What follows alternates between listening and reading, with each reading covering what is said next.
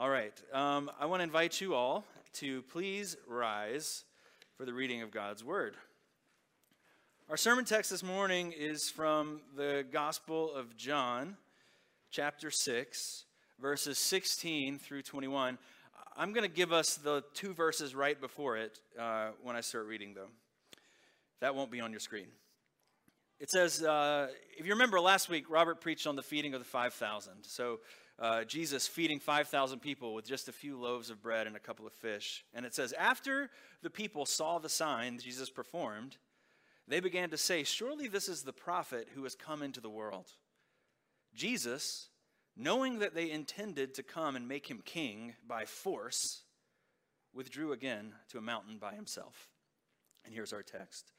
When evening came, his disciples went down to the lake, where they got into the boat and set off across the lake for Capernaum. By now it was dark, and Jesus had not yet joined them. A strong wind was blowing, and the waters grew rough. When they had rowed about 3 or 4 miles, they saw Jesus approaching the boat, walking on the water, and they were frightened. But he said, "It is I. Do not be afraid." Then they were willing to take him into the boat, and immediately the boat reached the shore where they were heading. This is the word of the Lord. You can be seated. All right. In this passage, we see that Jesus can be terrifying. Jesus, in the fullness of his glory and his power, is a frightening image. And that's the image that John gives us here in this little passage in John chapter 6. And it almost feels out of place knowing where it falls in the story. Right before this, he feeds the 5,000. Right after this, he talks about, he feeds 5,000 with a few loaves of bread. And then right after this, he says, I am the bread of life. It's kind of this perfect unit, the miracle and then the explanation of the miracle. But all of a sudden, in the middle of that, John gives us this. These 5 verses where Jesus casually walks across the surface of the water. And, oh yeah, by the way, he scares the disciples to death in the process. So why is this here? What is it all about? Why is this stuck right in between these two halves of the story? Well, the message is simple, honestly. The message is this: Jesus is Lord. Jesus is the sovereign king over all creation. John wants you to see that he is not just a magic bread maker or some kind of healer or even a great wise teacher, but he is over everything. And that means he's over you. And he's over me. Now that might sound scary, especially if you don't know Jesus. But what I want you to see this morning is that the truth is just the opposite. What is really scary is a life lived without Christ on the throne. So, 3 points that we're going to get from these verses. The first one is this: you don't make Jesus king. He is king. The second is, if he is king, then it means you aren't. And finally, you still have to let him in the boat. So here we go. You don't make Jesus king. He is king. The setup for the passage, I read those couple of verses because I think it helps us understand what's going on. Jesus just finished doing this amazing miracle, feeding 5,000 people with just a few loaves of bread. And you can imagine those people, they're amazed. They are astonished by this display. How did he do that? What kind of guy is this? What an efficient guy that he could feed all of these crowds with just a little bit of food. And they said, look at what he can do. You know what? We should put him in charge. We should make him the king, and then he could do this kind of stuff all the time. And it says, Jesus, verse 15, knowing that they intended to come and make him king by force, withdrew again to a mountain by himself. It should not surprise us that Jesus did not want to become the king of Galilee.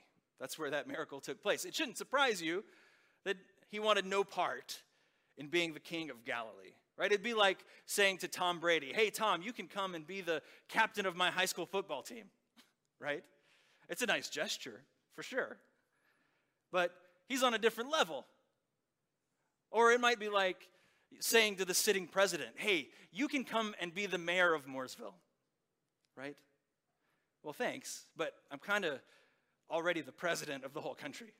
I don't need to be the mayor of Mooresville. Well, these people, they're doing that. They're trying to make Jesus the king of their nation, but he is already the Lord of all creation. That's right. That's the only explanation for the miracle we read. That's the only thing that makes sense. If he can walk on water, if he can control the wind and the waves, well, then clearly he is in control of all creation, right? So, at this point in the Gospel of John, we're in, chapter 6 now. We've been preaching on it for a few months with a little bit of a break for Easter. But hopefully you can remember just how many miraculous signs we have already read about. Can anybody remember? There was, turning water into wine, healing the paralyzed man. What else? What am I forgetting? Feeding 5,000, that just happened. Right? There's a bunch. The point is there's a bunch. We've seen a lot of these signs. But what we haven't seen, what it has not happened yet, is people still don't really understand who Jesus is. They don't know the purpose of these signs. Now, John tells us in his book what the purpose is. Remember, we've read it. We've titled our sermon series about it. It says, these things, these signs are written so that you may believe Jesus is the Messiah, the Son of God, and that by believing, you may have life in his name. These signs are to show us that Jesus is the Son of God. And yet, up to this point, people still, they don't really get the picture. They don't recognize who it is that just fed the 5,000. They don't get, even the disciples, they don't get who it is standing right beside them. They think, wow, this guy, he could really help out our politics. This guy could really fix things up in Galilee. And it's not just the crowds, right? I said it's the disciples. It's the people who are with him day in and day out. They still don't really comprehend who Jesus is. They don't understand what Jesus is teaching about himself. And so, we get to our passage, and the disciples, they leave the shore after he has fed 5,000 people. And they get in their boat, and they start to cross over the lake. And then Jesus puts on this display. In those 5 verses where we just read, Jesus, do you realize in this moment, he pulls back the curtain, and he gives them a glimpse of just how powerful he really is. Can you imagine the scene? We're lake people, right? We've been on lakes before. Some of us more often than others. But we've been out on the lake. Have you ever been in a situation when you're out on the lake at night and you just didn't plan on being out on the lake at night? It gets dark. Maybe the water is a little choppy. That's what happened here, right? All of a sudden there's a tornado warning. The water starts to get really rough. They're miles into the middle of this large lake. And remember, this is before electricity. There's no lights on the boat. Right? This is before motors.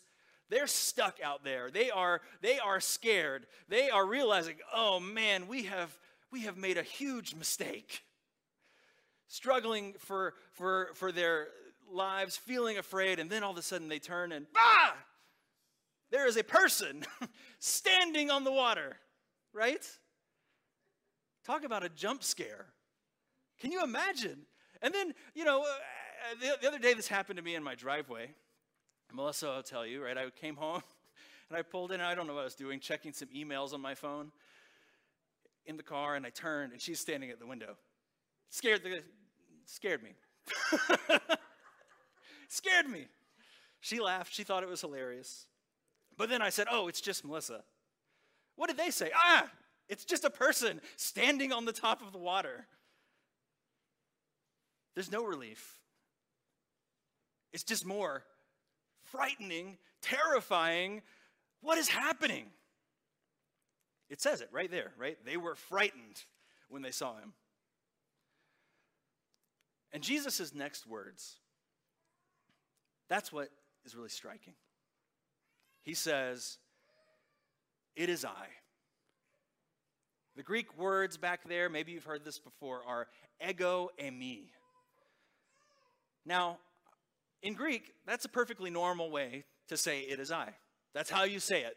Those are the words required to say it is I. But in the context of Scripture, those words are extremely significant. Those two words, ego eimi, it is I, are packed with significance, meaning throughout the Scriptures. Those are the same words, do you know, that Moses heard from the burning bush when he asked, who should I tell them sent you? In Greek, it is, I am sent you. He said, ego eimi. It is I. These are the same words that Jesus uses in 2 chapters from now when he really gets the religious leaders upset with him because he tells them that before Abraham was, ego eimi, I am. Before Abraham was, I was around. So do you understand? In this moment, this terrifying moment in the boat, these disciples afraid for their lives, Jesus approaches them, controlling the wind and the waves, waltzing across a raging sea. And they hear his familiar voice say, I am. Do not be afraid. How could they possibly miss the significance of that? Or perhaps a better question is, what would that have meant to them in the moment? What kind of world-changing sentence would that have been for them? That would have made everything different, right? That would have completely reframed what was happening to them in that moment and who it was that they had been spending their days with up till that point. These guys, they just saw Jesus kind of slink away when the crowds were about to make him king. But now, the reality is staring them straight in the face on top of the water. They realize you can't make him king because he's the king already. He is the Lord, ego eimi. He is the great I am. And so that brings us to our second point, which is, if he is the king, then that means you aren't. If he is the king, then it means you aren't. If Jesus is the I am, then he must be the Lord of creation and the Lord of your life. But lordship is exactly the thing that we struggle with the most. Lordship is the hardest thing for us to give him, isn't it? You know, there was a time in my life when I honestly believed that I was a go-with-the-flow kind of person. That, you know, whatever life threw at me, I was happy to kind of go where I was led. You know, I would let other people make the plans, and I'd be happy to go along with it. And then I got married. And I learned that I am a go-with-the-flow kind of person. As long as it's my own flow. I'm happy to go with my flow. It turns out what I really want to do is be the captain of the ship. What I really want to do is know what's happening and when. That's why I keep a schedule. That's why I have a to-do app on my phone. That's why I have a physical calendar that breaks things down by the hour. Because I like to know what's happening. And when I have plans, I don't want those plans to be changed. And if they're going to be changed, well, folks, I need some warning. I need to get prepared. Some of our most spicy early marriage arguments were about just this. My difficulty dealing with changes to my plans. If Melissa called and needed me to come home, maybe to help out with one of our infant children in the middle of the day, and I had my day laid out and things I needed to do, it was a painful thing for me to stop and go home. I told her along the way that I have discovered that I'm like a large ship with a very small rudder. Right? I can change, I can turn, I can adjust course, but I just need a lot of lead in. I need to get prepared. But of course, that's not how marriage works, right? Marriage requires you to give up some control.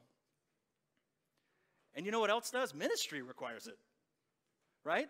Pretty much the only thing you can count on in ministry is that the unexpected is going to happen. Right? Things aren't going to go according to your plans because guess what? God is in charge, not me. What about you? Where do you struggle with control? Do you feel like you need to be in control? Maybe here's some more self-assessment questions. How do you deal with the unexpected? How do you deal with your plans being changed? How do you deal with others when they mess up the plans you had? Do those types of things rub you the wrong way? Do they make you angry? What is that all about? What is really behind that anger? What is behind that frustration? Well, it's an issue of lordship. That's what it is. At the deep root of all those problems is a question of lordship. Who's in control? In the church, Christians, if you're a Christian here, we do this a lot. We often profess a theology that says Jesus is Lord, but we live day to day like we are. Remember those bumper stickers, right? Jesus is my co-pilot. Right? That's how we think of him. We all know that's a dumb bumper sticker now. But we still think of him that way, don't we? He's in the passenger seat. And maybe he'll chime in on occasion, maybe with a suggestion here or there. A helpful assistant whenever we need him. But this passage, it doesn't leave any room for that kind of thinking. Right? Jesus is not the co-pilot. He's the creator of the skies. He's not the co-pilot. He is the creator of the land that we drive on. And yet, how often do we live our lives like little lords? Planning our days, managing our little kingdoms, and simply expecting Jesus to rubber stamp our plans. I think we do it a lot more than we are willing to admit. Otherwise, why would we be so bent out of shape when things don't go our way? Why would we be upset when people interfere with our way of doing things? Why do we get so bummed out about bad weather, even? Or when our sickness makes us have to miss a trip we plan to take? We throw tantrums when life doesn't go the way we expected. When we don't achieve the things that we'd hoped to achieve. And why do we do that? I think you know, it's because we believe that really we are the king. Even though life is constantly proving the opposite, right? We act like we're the king, but life proves that that's not the case. Proverbs, it says, many are the plans of a person's heart, but it's the Lord's purpose that prevails. The horse is made ready for the day of battle, but victory rests with the Lord. What do those two verses say? Well, they say God is in control. That's the message of those verses. God is in control. And since God is in control, pretending like we are in control is only going to cause you pain. It's only going to result in a disaster for you. Think about it. What's at the root of that anxiety that you have? What's behind those fears that are consuming your thoughts? What has you so worried today? Doesn't that all come at the end of the day from an inability to trust God's lordship in your life? Doesn't it come from our lack of faith, that we don't believe that He is a good Father and that He's in charge? Of course that's where it's come from. Of course that's what's at the root of it. Our anxiety, our worry, our fear, all of those things, we make us believe that it's up to us. You know, I don't know what it is that you feel like is up to you, but whatever the it is in your life, that's you think it's up to me. It might be your financial well-being. Maybe it's your children's success in life. Maybe it's your health. Maybe it's your future. Maybe it's your career goals. No matter what it is, here's the point. When you live as the Lord, you actually end up enslaved to the things of the world. You can't truly control those things. You can't truly lord over those things. And so what happens is they lord over you. So you think the picture of Jesus standing on the water is scary. You think that's frightening. Well, what's really frightening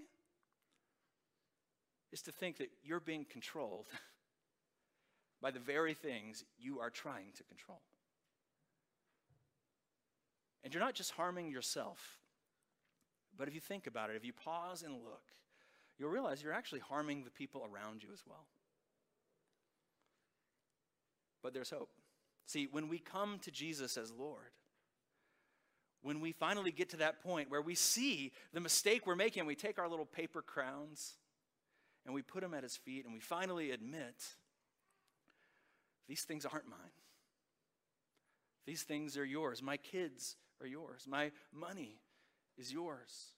My job, even the very life in my body, it all belongs to you. When you finally get to that moment where you can bow, when you can loosen your grip on those things, what you're going to find is this. He is a much better Lord than you are. He is much better at being in control than you are. And you know what else you're going to find? You're going to find there's actually joy, and there is freedom, and there is redemption that comes when you give up trying to control that thing you're most afraid of. In fact, it's the only way. Because if He's the king, you aren't. You can't be. It's a hopeless effort. So, that means we have to let Him in the boat.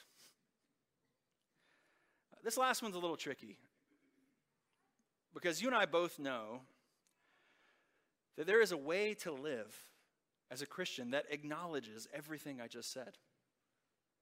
There's a way to live where you know all about Jesus' power, where you know all about Jesus' authority, where you know all about His lordship. You can quote the verses. Psalm 50, it says, "Every animal of the forest is mine, and the cattle on 1,000 hills. I know every bird in the mountains, and the insects of the field are mine. If I were hungry, I would not tell you, for the world is mine, and all that is in it." And you know that. And you even believe it, but only from a distance. You know it up here. I just went to a conference this week that exhausted me completely. But it was a great conference. And when I walked in the door, they took a measuring tape and they measured the distance from my brain to my heart. Whatever it was, I don't know, 14 inches, something like that. And they asked me when I walked in the door, before they would let me into the meeting space, they said, "Are you willing to commit over the next 48 hours to go those 14 inches? Are you willing to make this move from your head down to your heart?" When I say that you need to let Jesus in the boat, that's kind of what I'm talking about. Moving beyond a head knowledge and letting Jesus get to work in those deep places in your life. These guys in the boat were frightened. They had just seen an amazing miracle take place, not but a few hours before this. They saw Jesus feed 5,000 people. They knew his power. They had witnessed his power. They didn't have any doubt that he was powerful. But that was then. Now they are in the middle of a storm. They are about to sink. They're terrified. What has you most frightened today? What terrifies you? Maybe it's the fear of some secret sin being exposed. Maybe it's the fear of your own anger. Maybe it's failure that has you terrified. Maybe it's loneliness. Maybe it's death that scares you the most. What is it? Think about it. Wherever you're sitting right now, just take a moment and search your heart. What is it that scares you the most?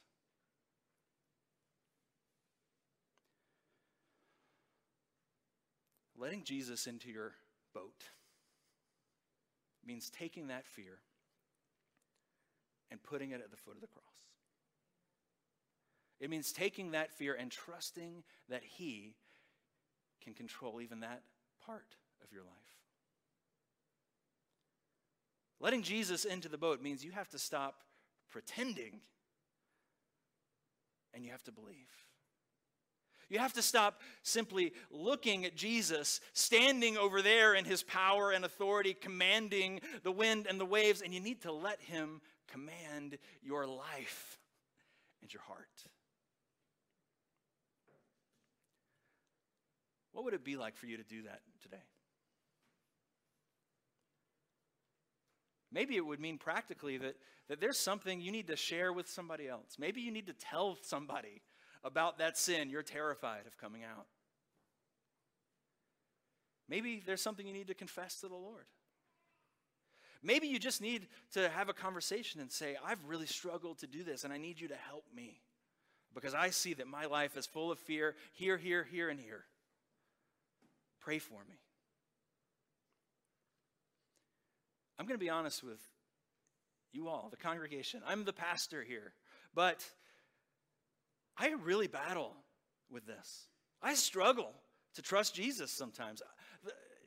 If I'm being honest with you all, I'm really wounded. I've been hurt deeply by people who I thought I could trust, people who I loved. I've been hurt deeply by the church. And I get it. When you're hurt, it's hard to give up control. It's hard to trust because, well, that makes you vulnerable. That makes you exposed. If you give up control of this one little thing, well, what could happen if it doesn't turn out the way you like? What's going to happen to me? But I can promise you one thing. If you give up control to Jesus, he will not harm you. The one thing, this powerful king, this Lord of all creation, the one thing he will not do is leave you worse off. A pastor said to me this week that our sin blinds us, it binds us, and it grinds us. It blinds us, it binds us, and it grinds us. Does anybody know that feeling? Anyone ever had sin blind them to the harm it was doing in their lives? Have you ever had sin bind you and overpower you so that you were doing the things that you don't want to do? Have you ever had sin grind you down till you feel like you're just worn out and weary and hopeless? Like you're just done?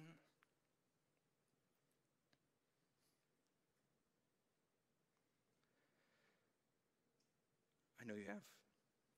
I have.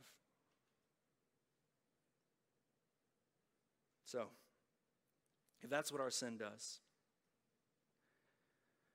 what are we going to do about it?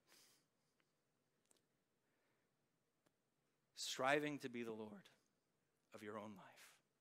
Striving to control your own life. That's what it does. It blinds you. It binds you. It grinds you. Are you worn out? Well, let him in the boat. You know what? Don't just let him in the boat. Fall into his arms. He won't hurt you. He won't wound you anymore. That's what the cross is all about, right? He was wounded so that you can be healed. Put all that stuff you've been holding on to down at his feet. Trust him. He can handle it a lot better than you can. And then, when you do that, let him lead you where he wants you to go. Let him lead you into a life full of joyful surrender, regardless of the circumstances, whether you're on solid ground or in the middle of the storm. Let him, the Prince of Peace, lead you where you need to go. He can take you all the way home. The last verse says, then they were willing to take him into the boat, and immediately the boat reached the shore where they were heading. Let's pray. Father, we need you. We have set ourselves up as little lords, and we have gathered these little kingdoms around us, but they're killing us, and it's all a farce. God, I pray that today we would lay them down before you, that we would trust you, that we would surrender to you and let you be in control of even the things that we are most afraid of. Lord, we ask this in Christ's name. Amen.